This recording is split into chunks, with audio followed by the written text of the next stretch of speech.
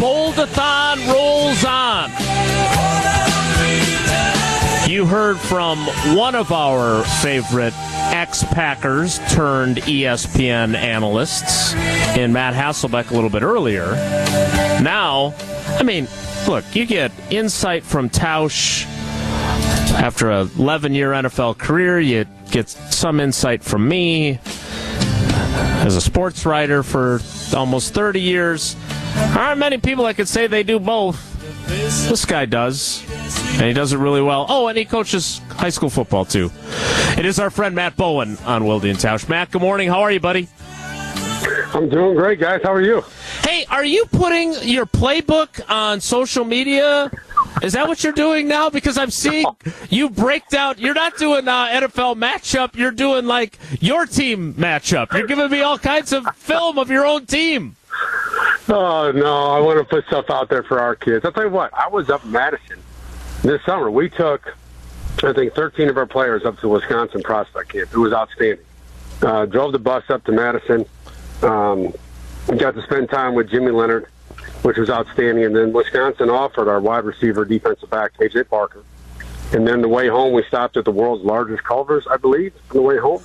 North of Rockford somewhere. And then we made it home. So it was awesome. I haven't been to Wisconsin since Tausch and the Badgers and just demolished us in 1999 with Ron Dane breaking the record, Wisconsin clinching the berth to the Rose Bowl. Some kid named Matt Unerdo running for like 200 yards on us in the second half. Matt Unerdo! Yeah. It was one of the worst nights I've ever experienced in college football, yes. Well, it was one of the best nights for us, so that's a good... Hey, Matt, before we get into your bold prediction and kind of get your take on where this Green Bay Packers team's at, what makes Jimmy Leonard such a great coach? Because we just look at, from a Wisconsin standpoint, we say, it doesn't matter. You lose 8 starters. Jimmy's here. Jimmy's going to fix it. Jimmy's great. What is it? His ability to teach and relate to his players. I mean, that's the first thing. You can talk about scheme. That's one thing I've learned, at a lower level, at the high school level. Is scheme is one thing, and it's great to talk about scheme, but if you're not teaching the fundamentals of the scheme, you're not creating belief and motivation within your players, it doesn't really matter what you throw on the chalkboard. I think that's one thing that Jimmy is excellent at, his ability to teach and to relate that to his players and to see the production on the field based on the coach techniques and playing within the structure of the scheme.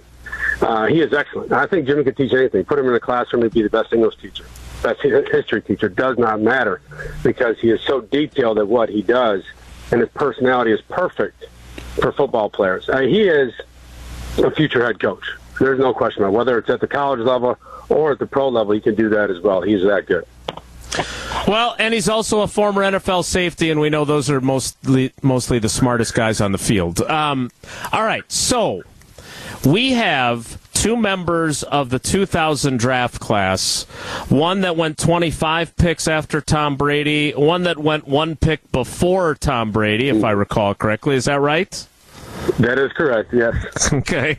And both happy in their post-NFL careers while Tom Brady continues to chug along, despite his wife's disappointment, it would appear. All right, so before we get your bold prediction, when you look at the NFC as a whole and you look at Tom Brady and you look at Aaron Rodgers and all these other quarterbacks and these teams, how do you see the Packers stacking up? And maybe that plays into what your prediction's going to be.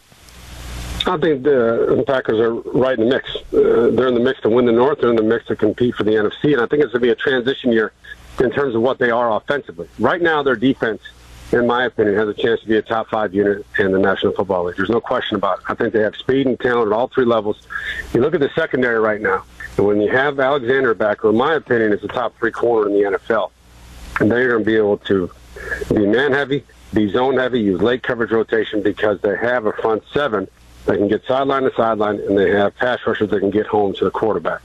In terms of the offense, the transition I'm talking about is there is a transition at the wide receiver position. There's no question about it. You have young players that are going to be counted on, maybe not immediately in week 1, but throughout the course of the season to be productive players for them. So I think, based on the coaching tree with Matt LaFleur, what that offense really is in terms of structure, there's a heavy run game foundation in that offense. You can look at that coaching tree. In my opinion, the offense is built out of the run game. It sets up your passing opportunities. It sets up your play action opportunities. And at the end of the day, when you're doing install, I would have to think one of the first things you install in OTAs and June minicamp is your foundational run game approach. And that's why I had you guys call it a bold prediction. I think A.J. Dillon can be the leading rusher on this football team because what I believe or anticipate is going to be asked of Aaron Jones in the pass game. All right, so you know I love you. But we gave Jesse, our producer, unending grief for making the exact same prediction because A.J. Dillon led them in rushing last year. So we would be hypocrites if we didn't get after you a little bit. He only had 803 yards, right, and Aaron Jones had 799. So I guess I would ask, do you see a large disparity on this? And how good can each of them be in the pass game? Because I think a lot of us are expecting the run game to be an extension and those two guys also to catch a ton of passes as well. Right. Well, I think A.J. Dillon will be a 1,000-yard rusher. I believe he can be. He has the physical profile to do it, and how they're set up, both zone and power run schemes up front. Just a downhill back who can get on the track, a vertical path, push the ball to the second level. And you can ask any defensive player over the course of the season, over the course of a football game, if A.J. Dillon is getting 15, 17 carries a game, those late game carries, I don't want to tackle him as a safety. I'm tired of doing that by the fourth quarter. No one wants to do that anymore. It's like tackling Ron Dane playing for Iowa. Yes, it is. The same thing. He's your closer in the fourth quarter. In terms of Aaron Jones, what he can do in the pass game, it's different. Now, A.J. Dillon is going to catch swing, screens, and unders. That's how I see him as a receiving back in the NFL. But Aaron Jones, I go back to when he got paid. What was it, 2 summers ago or last summer? I can't remember. But when he got the new contract, I said to myself, well, they're paying him to be a factor in the pass game. Yeah. That's why you pay a running back that type of money, is because he has flexibility. He can line up in the slot. He can line up backside. He can motion out of the backfield. He can create matchups for you. And with those matchups, become higher percentage throws for Aaron Rodgers. Okay, yes, they've thrown verticals to Jones before. We've seen it. But most of it, it's crossers, it's unders, it's slants, it's angle routes, it's flats out of the back. But those are high percentage throws for Rodgers. We can see it quickly, get the ball out quickly, and now you're getting the ball to a playmaker in space who can create after the catch. All right, so, Matt, when you're looking at what Jason went with bold-wise and Jesse also is Sammy Watkins. All that's great with Aaron Jones out of the backfield, A.J. Dillon, but they still need to at least look at production-wise from the receiver spot. How big of an impact do you think? How much do you think Sammy Watkins has left in the tank? Because he's been injured, and he hasn't been overly productive the last 2 or 3 seasons. Well, you bring up a great point, Tausch. It's availability first, right? We both know you have to be on the field. You have to be on the field. So if he is healthy, you have to look at what he is at the position. He's a straight-line speed player. That's what he is. A powerful straight-line speed player. So how do they scheme him up? Can he be similar in terms of vertical stretch opportunities like you saw with MVS the last couple of years? Can he run the deep overs? Can he run the deep crossers on play action and give Rodgers? He hits the back foot on the drop. The ball is out, and it's thrown to a second or third level window. They're going to use him in the screen game underneath, wide receiver screens, to try to utilize that straight-line speed to get him vertically up the field. In terms of route running traits, and everyone has to understand this, you're not going to recreate Devontae Adams now with his receiving group, right? But can you try to recreate the production with 2 to 3 guys? I think that has to be the goal with this receiving group, is recreate the production. Even though it's going to look different, there's going to be different route concepts. There's still ways to scheme for the wide receiver talent they have that will fit the throwing traits of Aaron Rodgers. All right, Matt, last thing before we let you go. You talked about the defense and potentially being a top 5 group. They have gotten all kinds of hype throughout the offseason. We haven't seen any hard evidence, obviously. We know what they look like on paper. You talked about that secondary, which I think a lot of people like. What about their 2 edge rushers? If you look at Rashawn Gary, Tausch already has him as elite. I say he's knocking on the door of being elite. Preston Smith. Second in the league in pressures last year. That's just the facts. Preston Smith, pretty good every other year. Not so good in even years. This happens to be an even year.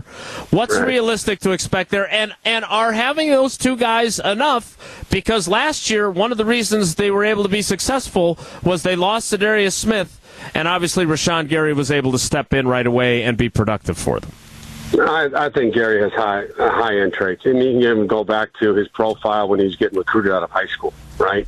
In terms of how he was ranked as a recruit because of the physical tools he has, the physical gifts he has, the short area speed. His technique has really developed over the last year.